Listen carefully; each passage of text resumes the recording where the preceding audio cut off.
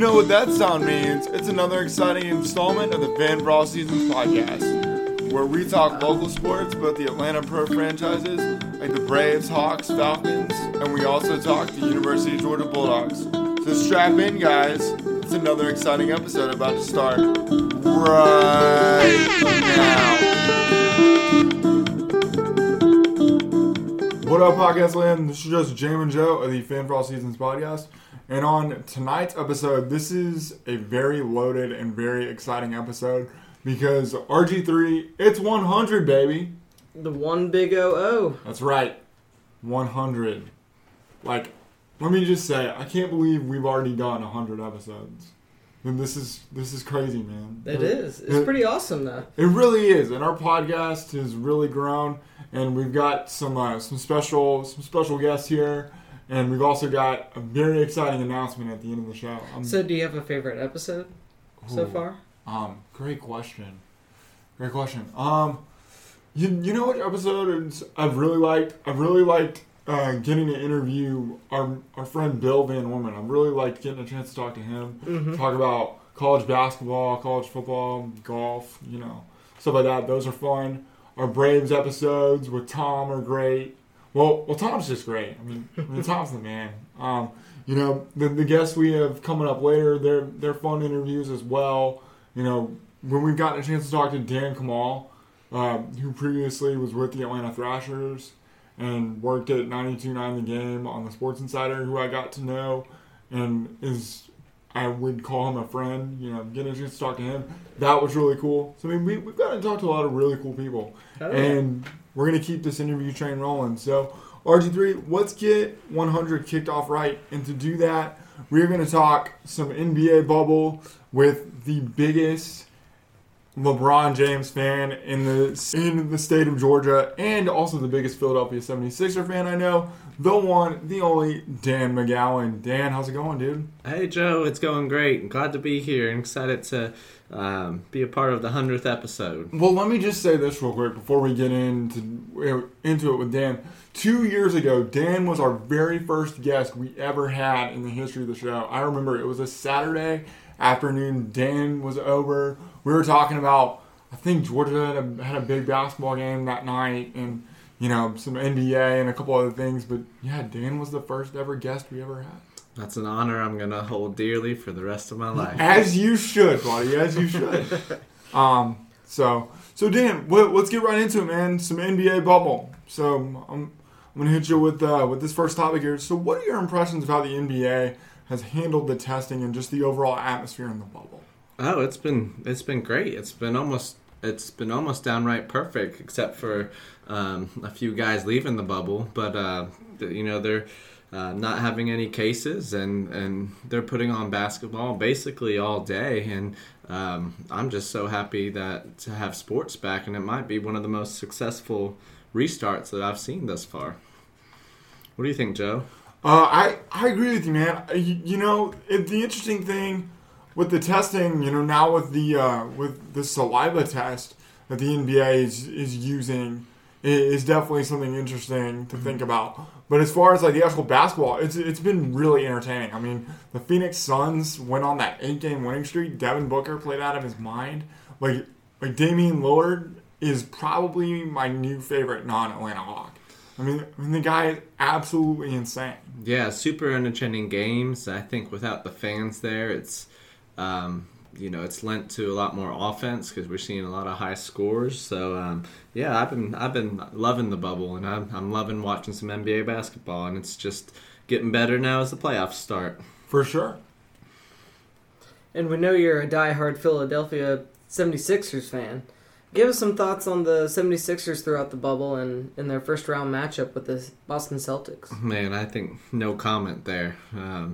76ers, they have some problems right now, and I think it's going to be a quick exit from the bubble for them, unfortunately, with no Ben Simmons, and they just can't seem to find a second half offensive groove lately. Right. Well, it looks like to me, I was watching some of the game last night.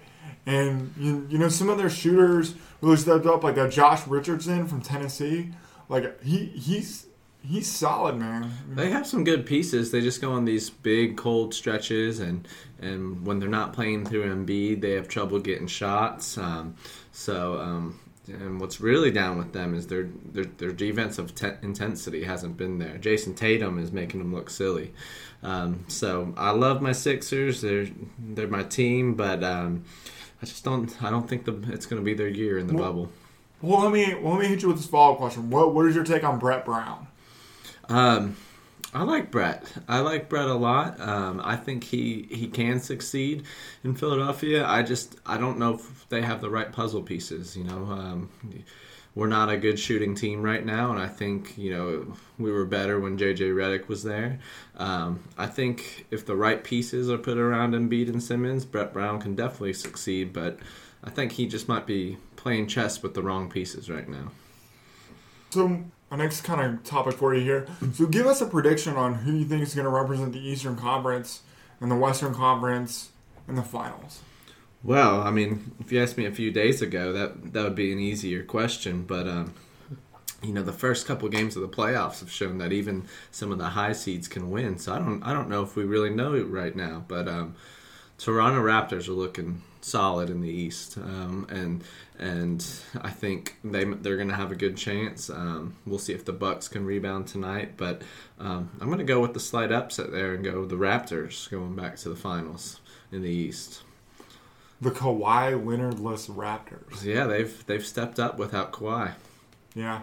What do you think? Who's coming out of the East, Joe? As far as the East goes, I tend to think that Milwaukee is going to find their footing. I think Giannis and the Bucks realize that this is their time, and they need to take advantage of it while they have it. And Chris Middleton, for example, I think he's a really solid number 2 to play alongside Giannis. But the thing about the Bucks is if they're not getting Chris Middleton going consistently from the outside, and if they're not getting Eric Bledsoe going from the outside, they're in real trouble because everybody collapses down low in the paint on Giannis and Brook Lopez, and it just makes it easy for teams to stop the Bucks. And I also really like Mike Budenholzer. He's a great coach. As I know, being when he was here in Atlanta with the Hawks, he's probably the greatest coach the Hawks have ever had. We know you're a big Bud fan, yeah. Oh yeah, I'm a Bud fan, Dan, but I'm not a Cub fan. I'm a Braves fan. So, who do you think is going to be the last team standing? Well, coming out of the West, I think the West is wide open. The Lakers don't look very good right now. I think as good as the Trailblazers have been, they're going to run out of luck at some point. The Clippers haven't looked great, so I think it's really wide open. And that Denver-Utah series could potentially produce the winner there. And I actually think that the number 1 seed in the West is not going to get there. I think the Lakers are going to fall short, despite me rooting for LeBron. Well, let me ask you about this. What about Luka and the Mavericks? The Mavericks look great. I think Luka's been a star all year long, but I think what's really helped them is Kristaps Porzingis has come out and really showed kind of what everyone thought he would be in New York, but he had a tough first year in Dallas, but he's looks like he's finding his groove in the bubble, and I mean they're a pretty dangerous team right now. Yeah, they are. They really are. So if I have this straight, I think you're going to go with the Raptors and the Mavericks in the finals. I'm gonna go with the Raptors, and I'm gonna go with a little bit of upset out there. I'm gonna actually go with the Jazz. Interesting. The Jazz are coached by Quinn Snyder, who's a Bud disciple, and the Jazz are a really young, talented team. With Donovan Mitchell and guys like that. I mean, the Jazz are formidable. And then I'm gonna take the Raptors for winning it all, and they're gonna go back to back. So back-to-back parties in Canada. Look out. And it's not because of the Maple Leafs on their hockey run or Justin Bieber. It's because of the Raptors. So Dan, thank you so much for talking some NBA bubble with us. And hopefully next year my Hawks are in the NBA playoffs, and we'll be seeing Hawks and Sixers in the playoffs, baby. I hope not for your sake, but I'd love to watch it. Well, Well, Dan, you're not going away just yet. We're going to bring on our other guest here in a second, and we're going to talk some University of Georgia Bulldog football. And we'll be back in 1 second. And RG3, we're going to keep the sports talk going with our second guest here. We've got Dan and this other guest, and that guest would be the one, the only, my dad. My dad has co-hosted before. He's been on the show a bunch. He was one of our other early interviews when we were first starting the podcast. And I thought, what would be better than to have the first ever guest we've ever had and one of the earliest guests we've had on the podcast and talk something they both love, and that is the University of Georgia Bulldog football team. So, you guys up for some college football and some Georgia talk? Absolutely. All Joe, right. Richard, I'm really proud of you guys. 100 shows, that's great. And it keeps getting better and better. And, here's to many hundred more. But the first 100 were really great. Congratulations. Thank you. Thank you. Thank you. Means a lot. So let's get it cranked up here, fellas. And, well, actually, I think RG3 is going to hit it first. Yeah, so I want to start off with, I don't know if you want to call this drama or not, but, there have been some discussions with Justin Fields and him creating a petition to try and have the Big Ten reconsider their initial decision of postponing their season. How likely do you think it is that the Big Ten will change their minds? Not very likely. I think it's admirable that Justin Fields would try and do that, and I think it's great. But the reality is this is a decision that I think was made way above his pay grade, and it's a risk management situation. Mm-hmm. And I feel bad for. I don't feel as bad for Justin because he's going to be a first-round pick. Next May, he'll be a millionaire. Mm-hmm. But what about the kids that are 4th or 5th round picks who are trying to establish themselves as 2nd or 3rd round picks? I feel bad for them. Mm-hmm. But the big stars, the Justin Fields of the world, it's disappointing, but I don't think it's going to impact his career that much. I agree. How about you, Dan? Oh, I agree. What is Justin Fields' pay grade? Well, that's just a little dig there. But I think the Big Ten has been pretty, staunch in their stance, and I don't think any student athlete is going to be able to change that, no matter how many signatures on there. And Justin Fields comes from Georgia, where we want to play football, and he went north, and it's going to be the Big Ten has a little bit of different stance on that, and from a player safety standpoint, I just don't see the Big Ten reversing any course. How I'll look at it is this: I admire Justin Fields for using his platform and trying to get this thing together and all that. And I think it's great that he wanted to try to do this. But I agree with y'all. I just think it's too sticky of a situation. I don't think anyone else other than players are really behind this at all. I mean, I don't really know how some coaches feel. Well, I take that back. I actually do know how some coaches feel. Like Ryan Day, for example, is a big fan of the whole spring football thing. I don't know what y'all's take is about spring football, but I just think spring college football, I just think there's a lot to be desired there. I mean, because think about it. You play an 8-game season, and then you give guys 2 or 3 months off, and then you expect them to play a full 12 game in the fall of 21. It just doesn't make sense. What is y'all's take on that? Yeah, that's a hard situation. And even harder in it is that I think the NFL is going to kind of dig their feet into the sand there as well, and they're not going to change their draft or anything like that. So I think even if you had a spring season, you're going to see a lot of these, potentially mid to high draft picks opt out because they have a lot of money on the line and they want to prepare for the NFL draft. So, I think it's a good concept. I just don't really see the utility in the spring season. But I'll watch football whenever it comes on. What about you, Dad? Spring football, you think it's viable?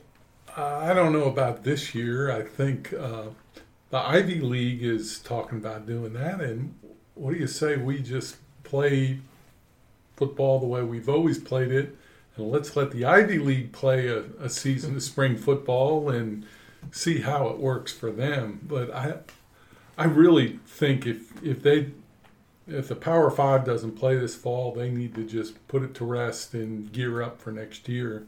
That would be the best way to handle it, because I don't think spring football is gonna fit with the people that are looking to go to the NFL. You probably wouldn't want to compound the situation just to try and put a fall 2020 spring football or 2021 spring football season and put the 2021 regular season at risk. Right. At that point, I think you just cut your losses and prepare for 2021 so that it's a normal and good season. I agree 1,000%. 1,000%. And Monday night, the SEC announced their schedule for this 2020 season. What are your thoughts on UGA's schedule this year? I think the very beginning of it is going to be tough. I think we're going to learn a lot about where Georgia is early. You know, just based off some of the tough games that they have. You know, I mean, think about it. Auburn week 2 at home, that's going to be tough. And then, you know, just going forward, I mean, this schedule is tough. But I think Georgia's got the defense to be able to do it. And I think as far as offensively, I think Georgia's going to be able to rely on its running game while they're still trying to figure out the quarterback situation. Well, what is y'all's take on the 2020 schedule? I think it's going to be a lot of fun early on. The idea of playing Auburn in early October is really weird, because I always think of Auburn as that classic November day. You know, it's in this low 60s. There's some chill in the air. Tailgate outside in the backyard. And now you're playing week 2. That's a little odd. And then Bama's right behind them in Tennessee. That's an interesting 3 in a row: Auburn, Alabama, Tennessee. But I think the end of Georgia's schedule appears to be pretty manageable. So if they can get through the Florida game, I think that might work out well for them. It'll be interesting. There's a lot of games that are going to be played, and one of the things that really struck me, I saw Reese Davis interviewed this week, and he was saying, folks, this is the way SEC football should be. If you go 8-2 in the SEC, that's a fabulous year if you play 10 SEC games, because there isn't a week off. There really isn't. So I think it's going to be a lot of fun. I don't know that 10 games will ever become the standard, but I think all of us are going to really get spoiled when they finally do start playing that every week's a really good game. What do you think, Dan? Oh, I agree. I think, honestly, I'm still cautiously optimistic about, us playing the schedule, because we still have a lot of days in between now and then. But I think if they do play, this year might change some things. They might see that a 10-game SEC schedule is extremely exciting. From the standpoint of our schedule, I think, honestly, Georgia kind of got thrown a bone twice. Our West opponents, we added 2 West opponents that are very winnable games, and I think we got thrown a bone as far as we don't have to open with Alabama. If we're opening with a game, we kind of get that cupcake, as much as a cupcake you can get in the SEC, by starting with Arkansas.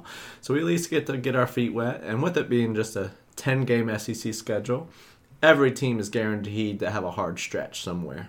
And so for us to at least have a game where it's very winnable to kind of get our offense in motion is great. And then, we have to play Auburn, which it will be a good early season challenge. But, I think is a winnable game. I'd rather play Auburn at that point than Alabama. And we just have to manage our stretch and then hopefully, come out alive. Well, what's your take on the quarterback situation? I don't know, and I haven't seen a whole lot of JT Daniels. I think from everything from experience to maturity to everything that Jamie Newman's going to be the starter, and I'm pretty excited about Jamie Newman as the starter. I think with a shortened off season, it's good to have someone who's played some meaningful college football games and is a veteran, and I think Jamie Newman's going to be the guy. I agree with you there, man. I think Newman's got a lot of poise, a lot of moxie to him, and he's also got the ability to make plays with his legs, as well as he's got a really strong arm. I think he's going to give Georgia a different dynamic that Georgia hasn't really had in a while. Because we've seemed to always have like these standard drop back passers. I think Newman's going to give us a little bit of a different gear. I foresee offenses being more rusty than defenses with the way this offseason's gone because they haven't got the time to work out the kinks. And with Newman, if something breaks down, he can make a 10 to 15 yard run if the offense isn't crisp, and so that gives Georgia just a little bit of wiggle room and room for error, I think, that JT Daniels might not give them. Well, what's your take on the QB switch? Oh, I agree. Newman, he's going to be the guy starting off, and I think, just as Dan said, he can turn a nothing play into a big gainer. He's got a big arm. I think we can maybe challenge down the field deeper than we did in the past. I just think the whole offense is going to. One of their focuses is trying to increase the number of big plays, and I think with Jamie Newman, you got the potential for more big plays. I've heard people say Daniels isn't completely over his knee surgery, and it's nice to have somebody with his pedigree, but I don't think he's ready to walk in and start the first day. I agree with you there. My last follow-up question with that is how excited are you all about Todd Monken? Here comes a guy from the NFL. What can revamp and revitalize and rejuvenate, whatever adjective you want to use, a very kind of up and down Georgia offense.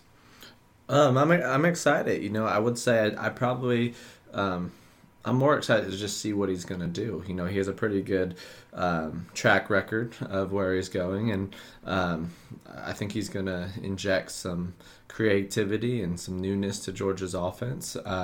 And so, I think that could be a positive going into this year. And so, I don't know exactly what he's going to do, but I'm excited to see how he's going to put his spin on the Georgia offense. Yeah, I think it's going to be a lot of fun. I think if you go back and look at where he came from and who he's coached with, I think we can. One of his mottos is "you pass to win," whereas Georgia has always run the ball to win.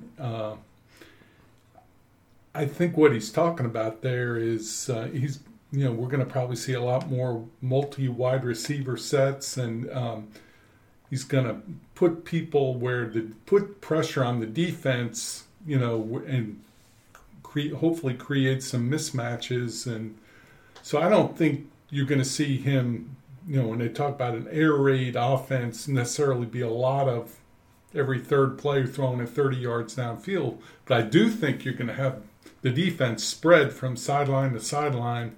And if he detects a weak link, they're going to just pound it. And, that also has the potential to help the running game because there's just going to be fewer bodies back there. If Zeus breaks a tackle here or Cook catches a pass and somebody misses a tackle, there aren't going to be – he's going to have everybody so spread out that you miss one tackle, it can go for a long way. I agree. I think that was our problem last year was we had a great running game, but it was just too congested around the box. And, you spread those receivers out a little bit, then it allows our extremely talented running backs a chance to show what they can do by breaking some tackles.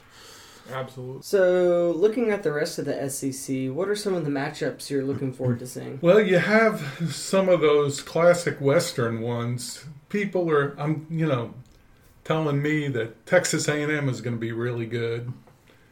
Auburn, we know just from a talent standpoint, they're going to be good. Alabama's Alabama, and LSU, they've got talent. Now, they don't have what they had last year, but they certainly have talent. So just the games between those four teams are all going to be a lot of fun, and they always are.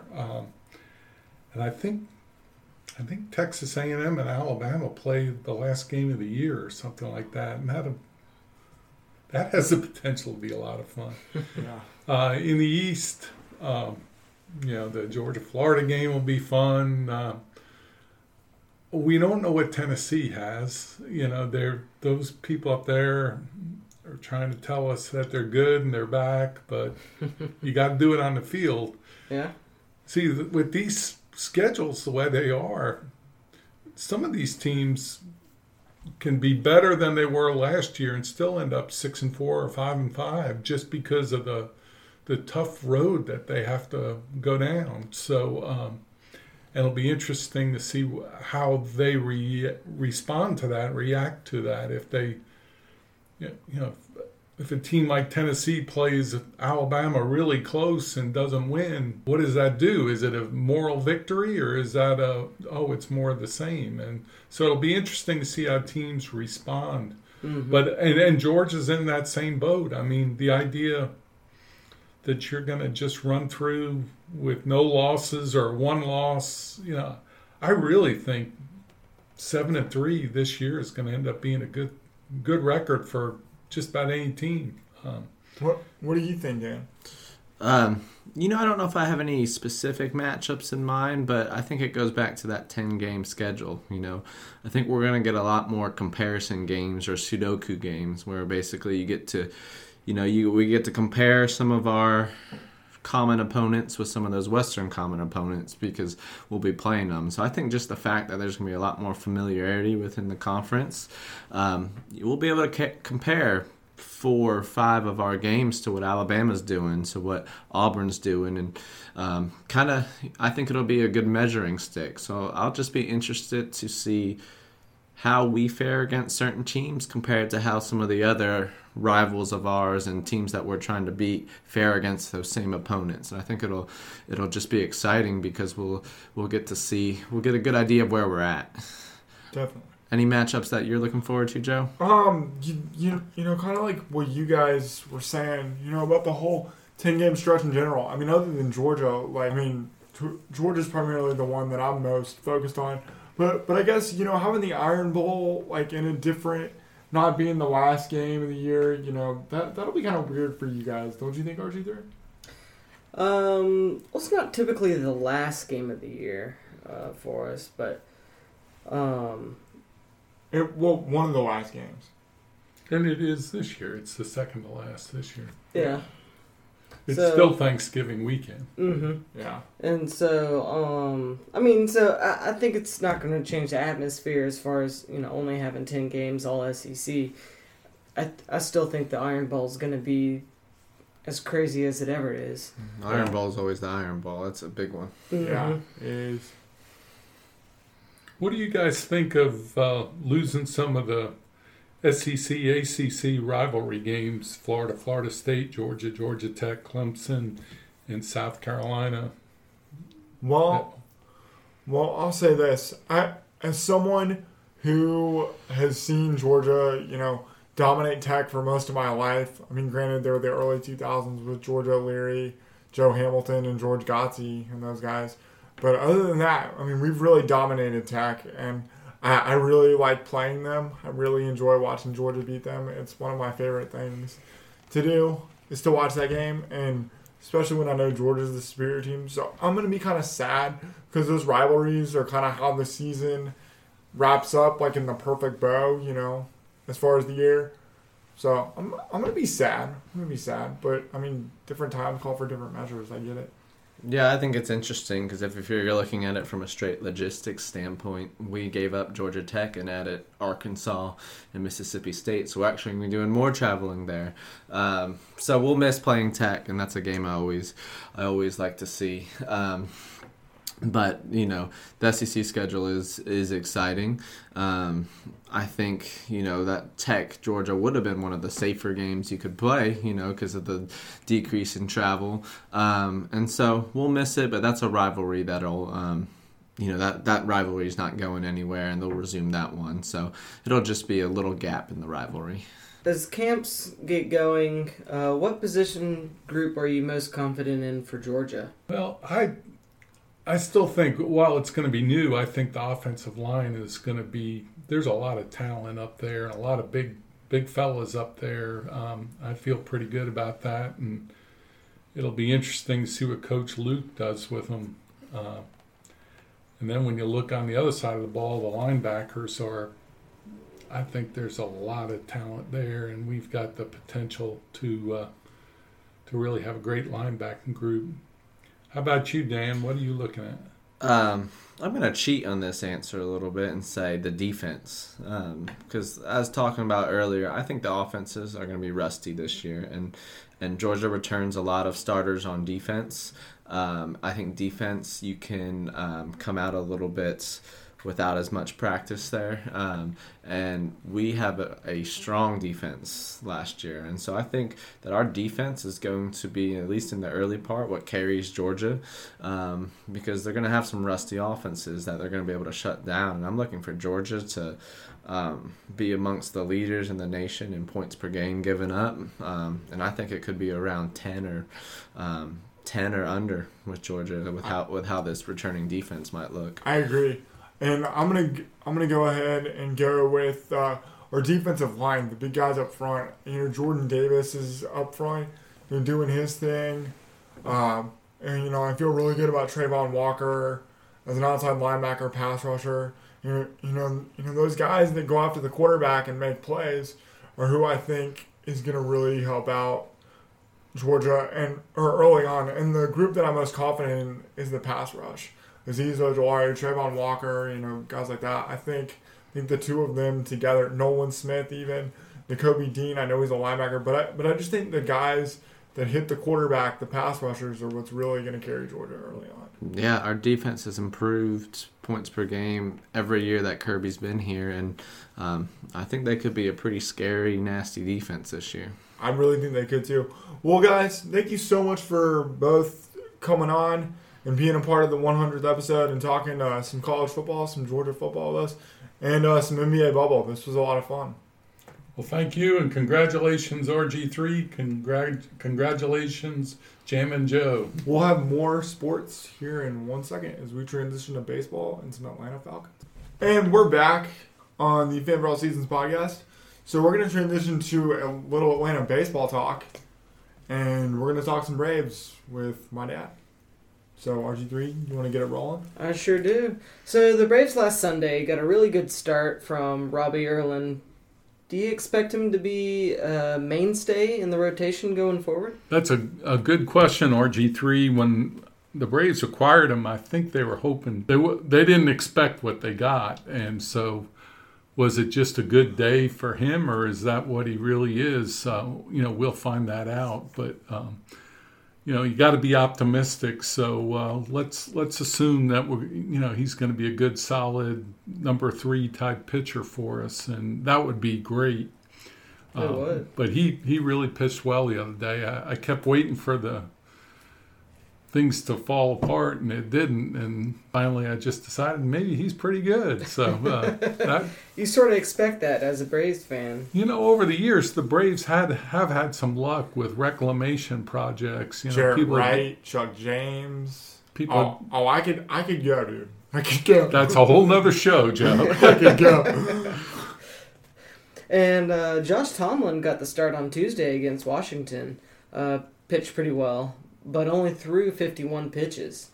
You think the Braves will keep Tomlin in rotation after his performance on Tuesday? I really think that they will. I mean, why would you not? I mean, this guy has starting experience, and I've heard Snicker say on the postgame show on Braves Live, which I subscribe to. I watch it religiously after every game, and I hear Snit being like, "Oh, we lose the value of Tomlin, but Snit, you need him. You need some stability. You need a veteran presence, and Josh Tomlin can provide that. He's not afraid to throw strikes. I mean, we're talking about a guy who has experience. I know with Cleveland he was a number 5 starter, and I know here he's going to be a number 2. But I just feel really good about Josh Tomlin. There's something about veteran experience, especially in pitching, where there's just like a calming sense. You know what I mean? Well, plus you're running out of candidates. You don't have Fulton Evans, you don't have Newcomb, and now they've sent Kyle Wright down. You start running out of bodies. Somebody has to pitch, and has Kyle Wright really been sent out? Yeah, I think that's mainly because they don't need a fifth starter. They can go through the rotation 3 times with 4-man starting rotation before they need the fifth starter. Okay. So they're bringing up either an extra position player or relief pitcher. I think they activated the relief pitcher. Chad Sabatka? No, who? One of the good ones that have been out. Chassin? No, Martin. Oh, Chris Martin. He's back. That's good. So I think that's what they're doing. I don't think they're giving up on Kyle Wright, but if they started thinking about giving up on Kyle Wright, it wouldn't be the craziest thing in the world. He hasn't done much to provide confidence. The interesting thing, you were talking about Kyle Wright. I was scrolling through the internet today, and I saw a potential trade rumor brought out there by Mark DeRosa of MLB Network with the Red Sox. And this trade was around Kyle Wright, Austin Riley, and Ian Anderson. And the Braves would get Rafael Devers, the Red Sox third baseman, and Nathan Eovaldi. Would you do that trade? No, I wouldn't. I've done some checking on that, and Eovaldi has had one really good year when he was with the Dodgers. And other than that, he hasn't really set the woods on fire. Because wasn't he with the Marlins at the beginning of his career? He was. And then, he's moved around a few times. Yeah, he's definitely jumped the shark a bunch, so to speak. So I don't really see that trade. I like Mark DeRosa. He's a smart guy in MLB Network. I don't see that trade. Oh, and the other last bit of that trade, he talked about the Braves shipping Ian Anderson too. There's no way on God's green earth the Braves are going to trade Ian Anderson. Well, I don't know that there's no way, but I'd like to see him pitch in the major leagues and see what we have here before we maybe you would lose some trade value if he went out there and didn't pitch well, but we've got enough of an investment in him. Let's see what he is, what he's got. The other interesting thing about him, who went to his high school up in Maryland? Hawks shooting guard Kevin Herter. That's pretty sweet. Well, it's not Maryland, it's New York. New York. Yeah. But isn't that something that 2 high school kids in New York would both end up on the Atlanta teams? That's pretty sweet. It is. And what Freddie Freeman moving from his traditional number 3 spot down to the 2nd spot? What do you think, Joe? Well, RG3, here's how I'll answer this. I was watching the game, I guess it was Tuesday or Wednesday, and no, it was Monday when Dansby had the walk-off homer. And if Dansby hadn't hit that home run, Freddie would have been up for his 6th at bat. The one thing that I do like about him hitting in the 2-hole is he's getting a lot more ABs, and he's getting a chance to either get something started himself, because we know Freddie Freeman can hit to all fields, or his ability to drive the ball out of the ballpark, which he did on Tuesday night. He hit a mammoth home run into right field in the chop house. It was pretty sweet. But yeah, I like Freddie Freeman in this spot, or at least I would keep it till at least Acuna comes back. Don't you think? I've got no problem with it.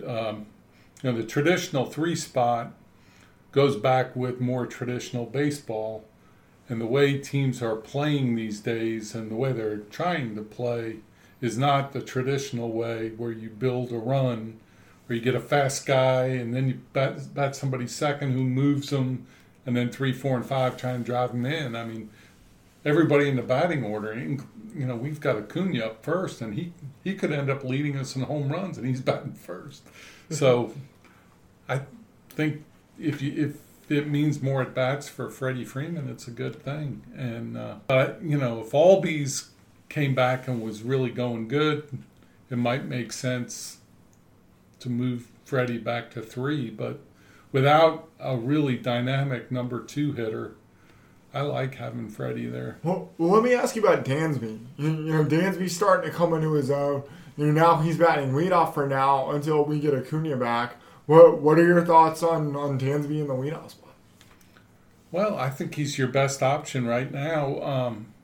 I've thought all along that at some point that Acuna's going to move down lower in the order, but maybe not. But I could see Acuna as a 4 or 5 hitter. But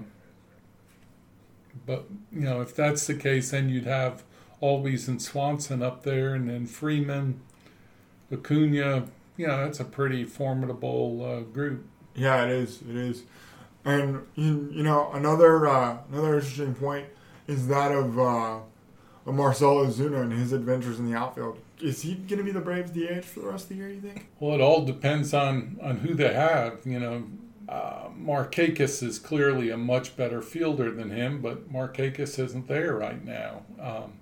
Now, we know that last night the Braves were going to put Christian Pache out in left field and let Ozuna be the designated hitter. Maybe that's where this whole thing is headed. If Ender Inciarte doesn't start hitting, his days in the lineup are going to be numbered. You can't play an outfielder who doesn't hit any more than what Ender's hitting. Well, he had a 3-hit game. I guess, what was it? Tuesday night, he had a 3-hit game. Well, he needs to keep it coming because his if you just look at his stats over the first 25 games, it doesn't warm your heart. Where are you at with him? Are you ready for him to go, or? And I'm ready for him to play like he did 2-3 years ago. That's what I really want to see happen. Because I think I had this right. They were saying this on the broadcast. I think he had over 200 hits, I believe, in 2017 or 2018. One of those 2 years, he had over 200 hits. I mean, we're talking about a guy who's a multiple Gold Glove Award winner, who had over 200 hits. You know, a big time straw at the time that stirred the Braves' drink, and now is just kind of fizzled out. I wonder if it's mental with him, like what's going on with the pitchers, or what. We don't know, but he doesn't seem to be playing the same kind of defense he's played in the past, and he's not hitting. Now, maybe if he lost his position, it would jolt him. I don't know if it's a mental thing or if he's physically hurting a little bit, but they need more out of him. Absolutely. So the Braves have a big weekend series against the Phillies this weekend. What are some of the things you're looking forward to watching with these two National League rivals squaring off? Ooh, can I go first? Go ahead. All right. The thing that I'm most excited about is tomorrow night. Guys, if you're not doing anything, watch the Braves-Phillies game tomorrow. Because if you like really good pitching, then you're really going to like this matchup. Aaron Nola against Max Fried. Like, that's a pretty epic pitching matchup. You know, we get to see a very talented Braves bullpen go up against a pretty solid, you know, Philly lineup, you know, with Bryce Harper and Rhys Hoskins and those guys. But I really think the other interesting thing is getting a chance to hopefully see the next great Braves prospect up in the show, and that is one Christian Pache. I think Christian Pache is a guy who I think a lot of us have been clamoring for. Supposedly, I was reading articles about this the other day. I don't know if you had heard the same thing, Dad, but apparently some people think that he's the best defensive prospect in all of baseball. Wow, that's quite a statement. Yeah, it'll certainly be fun to watch Pache play this weekend, and I hope they let him play the whole weekend. You know, when you're breaking in the major leagues, it's a lot easier to do it at home. No, and that's when there's people in the stands, but still, I think he'd be more comfortable there. And so, you know, I've got my fingers crossed that Markakis is going to be healthy and back with us real quick. And if that's the case, you know, we don't know who's going to be playing where, but I'd like to see Pache get his feet wet and jump in there and show us what he's got. There's no reason not to. Absolutely not. And you know, the other cool thing is Sunday Night Baseball. Prime time, baby. Braves, Phillies. Do. That'll be cool. I think Chipper Jones will be on the call for that, so that'll be sweet. How about that? Yeah. How about that? So those are some of the things that I'm looking forward to as far as the Braves and the Phillies this weekend. You know, it's always a good series with those two. And I really think, guys, that the Phillies are our biggest threat in the NL East. I really believe it. I just don't think Washington has enough offense. I think the Phillies' offense is better. I think their rotation is on par with Washington, but I just think the Phillies have a better offense than Washington. What do you think, Dad? Well, I think if Washington gets all their pitchers back healthy, starting pitchers, they're going to be a handful. But, these guys, we're seeing a lot of pitchers hurt, and their more effective pitchers are older, and the older guys tend to get hurt even more. So, maybe there isn't a reason to expect that they're all going to, at some point, come back healthy. But they get all their starting pitchers back going. I think Washington's going to be hard to beat. I think Joe Girardi is a good manager, and I think he gives Philadelphia a better chance than what they've been dealing with the last few years. But right now, the only Philly starting pitcher that scares us is Nola, and so we'll see where they go from there. But I agree with you. The Phillies are a really good team, and they're built for their stadium. It's a small stadium, and they got a lot of big boppers who hit home Little League runs. Park. Glorified Little League Park for 12-year-olds. Anyway, so we're going to transition from some Atlanta Braves baseball to some Atlanta Falcons football with you, RG3. Let's get it rolling. So, as we get closer to the start of the season, how do you think the impact of no preseason games will impact the Atlanta Falcons? I think it's going to really. I think it's going to be tough. I think it's going to make watching practice all more important and focusing in on guys. And I know guys don't get a lot of reps, or some guys don't get as many reps in practice. And I know veterans are doing the load management thing. So I definitely want to see what they have as far as these young guys. But I've heard interviews with guys like Brian Finneran and David Archer, who used to play quarterback for the Falcons, to talk about they made the team back in the day in preseason games. I mean that's when you can find like diamonds in the rough. So I think the loss of preseason games is going to hurt a little bit. I know we don't always like watching preseason NFL football unless you're fortunate enough to go to the game and be in the atmosphere, like we've gotten to do a few times, RG3. So I think it's going to hurt more than we realize. What's your take on? I think where it'll show up is the first couple weeks of the regular season could end up being sloppy football. I think you could see a lot of penalties and just teams that aren't in sync.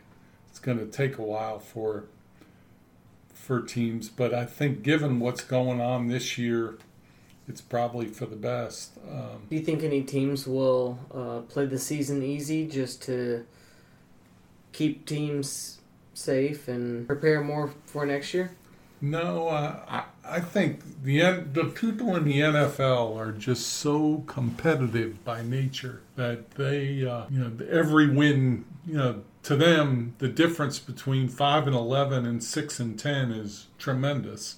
Every win is important, whereas to us, some as fans, if our team isn't a playoff team, we don't care if they're 4-12 or 5-11 or 6-10. It doesn't matter. It's all the same.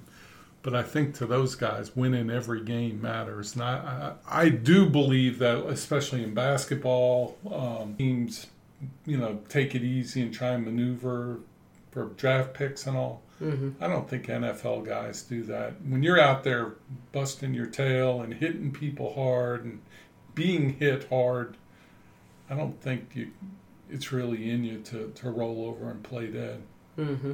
And as we keep the Falcon talk going, RG3 and I, well, mostly RG3's got a trivia question for us. Yep, and so careful because loser gets a pitcher of beer. Okay. All right, so of the 1,696 NFL players in 2019, what percentage was made up of undrafted players? So free agent, I would say 15%. I'm gonna say 15% as well. Yeah. Well, I'll just say one either higher All right. or lower. All right. Either 16 All right, or take that 14. back. All right, I'm gonna say 22%. 22%. Okay.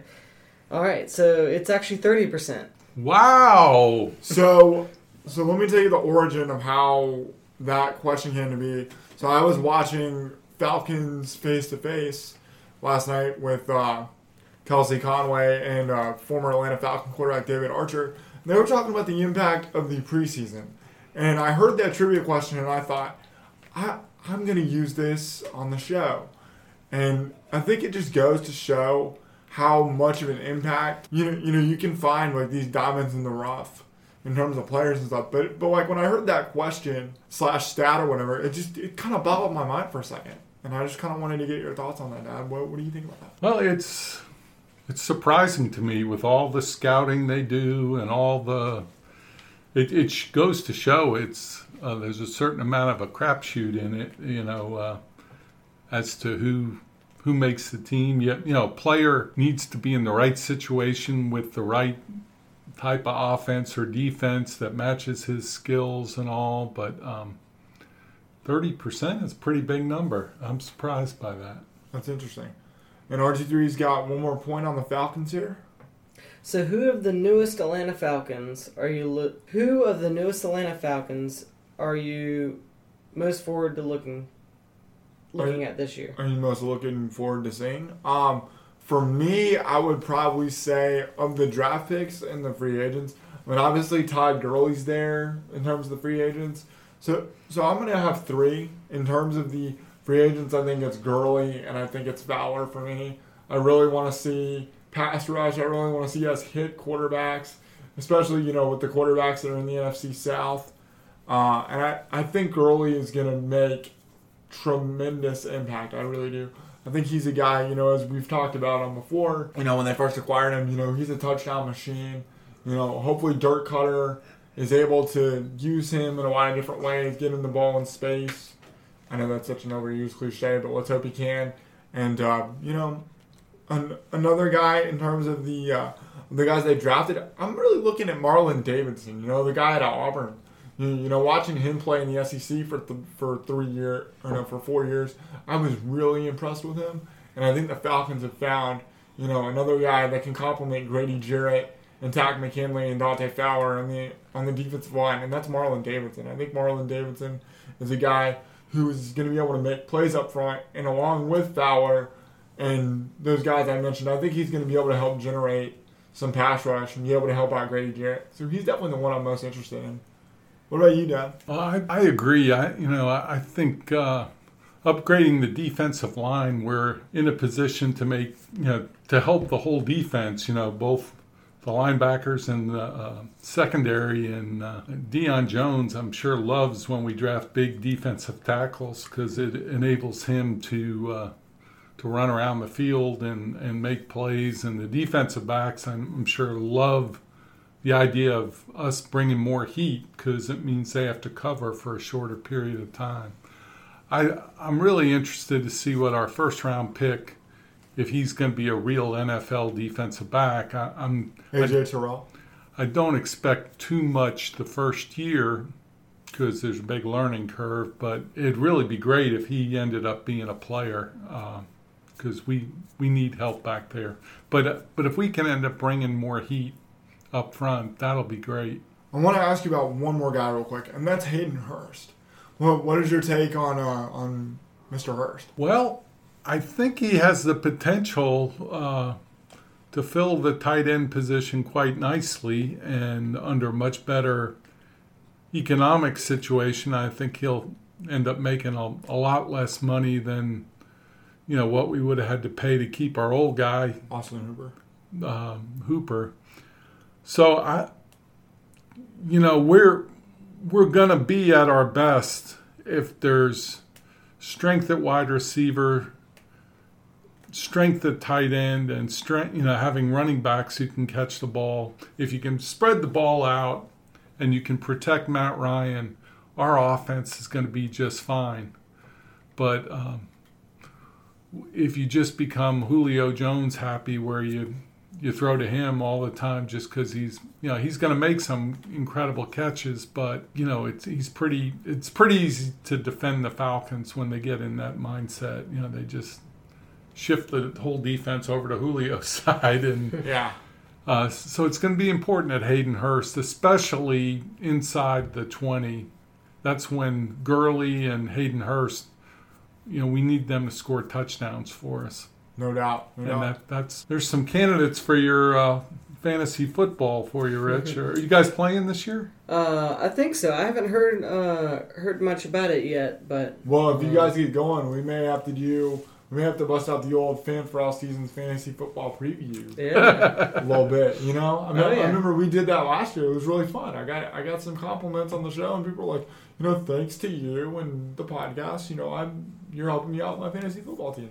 We're a podcast that not only is an entertaining listen, I think, and provides a lot of insight, but we're also a podcast that's going to help you on your journey through fantasy football. Now, Rich, on football NFL weekends, when you've got a fantasy football team rolling, how much does that enhance your enjoyment of the NFL? It definitely increases it. I think so, because you're not just watching your favorite team. You're watching everybody in the NFL, every single team, because you're not going to build up, one NFL team. You're going to pick and choose from every single team because you don't want all the same bye week. Or else you're not going to have anybody for 1 week, and you're definitely losing that 1 week. Sure. But yeah, it's definitely keeps you more in tune with every single team and just the whole league in general. It really does. It really does. Well, Dad, this was so much fun getting to talk, a variety of sports with you. And, like I said, you were one of the early guests we had on the podcast. And hopefully we can have you on again, talk some more stuff. Oh, that'd be great. Congratulations, guys. You've done a great job. Thanks Thank Dad. you. So we're going to pause, and we're going to get to our special surprise here in 1 second. So, RG3, we're going to go to the last part of the show, and this is the special surprise that we've teased not only in last week's episode, but I've teased on social media and all that going forward. So, RG3, without any further ado, we're going to go to the Fan for All Seasons fan line and talk to the, I guess you could call her the one that kind of put together this special surprise. Wouldn't you say? Yeah, I would say she's the mastermind behind it all. I would say that. And without any further ado, she is the heart and soul of this podcast. She has become the biggest fan of this podcast. She is also a diehard Atlanta sports fan and arguably the biggest Georgia Southern fan I've ever met on the face of the planet. She is the one, the only, Allie Hyman. Allie, how's it going? Hey, it's going great. Thanks for that introduction. Oh, absolutely, absolutely. I'm excited to be on the podcast again and to reveal the exciting surprise. So do you want me to do the honors, or are you guys going to do it? Well, since you built it, why don't you tell the world? Tell the world. Okay, so I just published the Fan for All Seasons website. It's finally live. It's been a long time project. I had a really good time creating the site, and I'm really excited for everyone to look at it. It's fanforallseasons.com, so please go check it out. It's a great resource to listen to the podcast if you don't like going to different apps. You can listen to it directly on the website. It also has all the past episodes, so you can scroll through and listen to old episodes. And there's also some other information on there. So I put a background of Jam and Joe and RG3 on there, as well as a picture. And then it's also a place to find all the social media for Fan for All Seasons. So, and so it'd be great if you'd go on there and follow all the social media. And there's also a place to submit any suggestions for future episodes. So if you want to give the guys ideas for topics or giveaways or anything that sounds interesting to you, go on there and submit that. And yeah, that's pretty much it. I'm excited for everyone to see it. Well, okay, Allie, I'm going to hit you with this first question. So what made you want to put together a website and try to get this off the ground?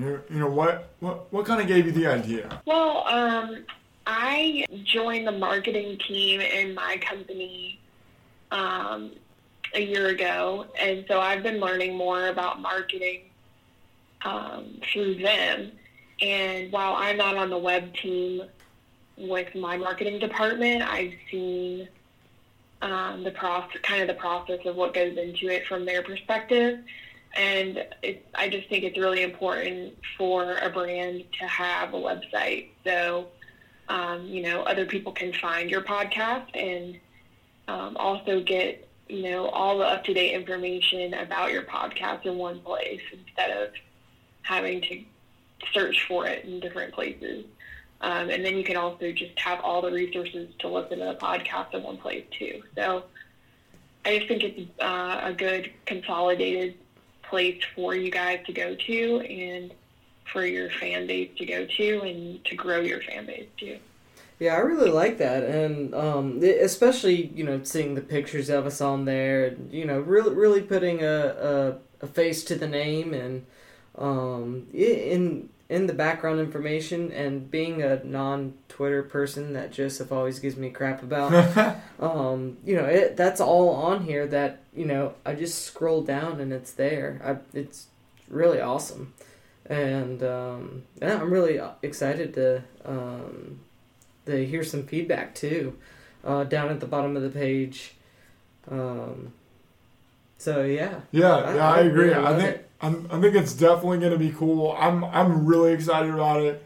I know when Allie told RG3 and I a week ago, we were just over the moon about it and thrilled, and I wanted to wait and tell everyone during our 100th episode.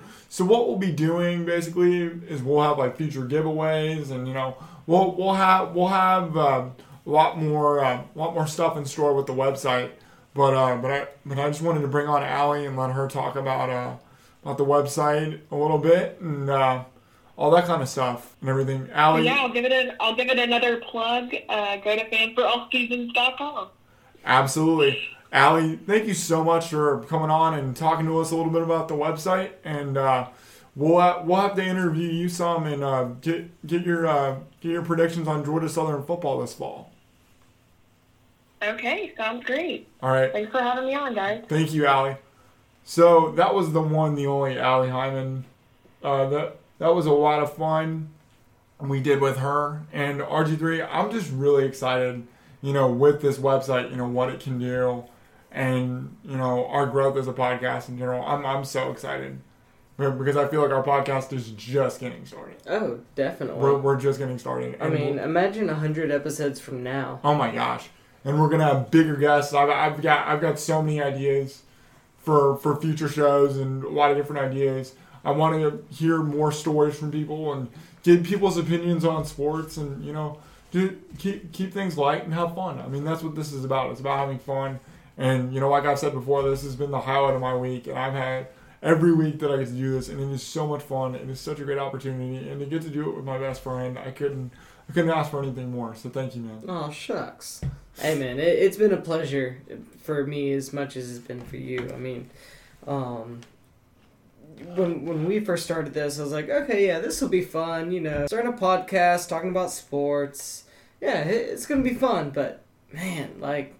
It's been a blast. You know, just getting into everyday sports life and then going through COVID and, you know, sort of, you know, working through that with each other and, yeah. You know, just getting through, and we're finally starting to get some sports again, and, you know, it's been an awesome journey with you. It's been really fun.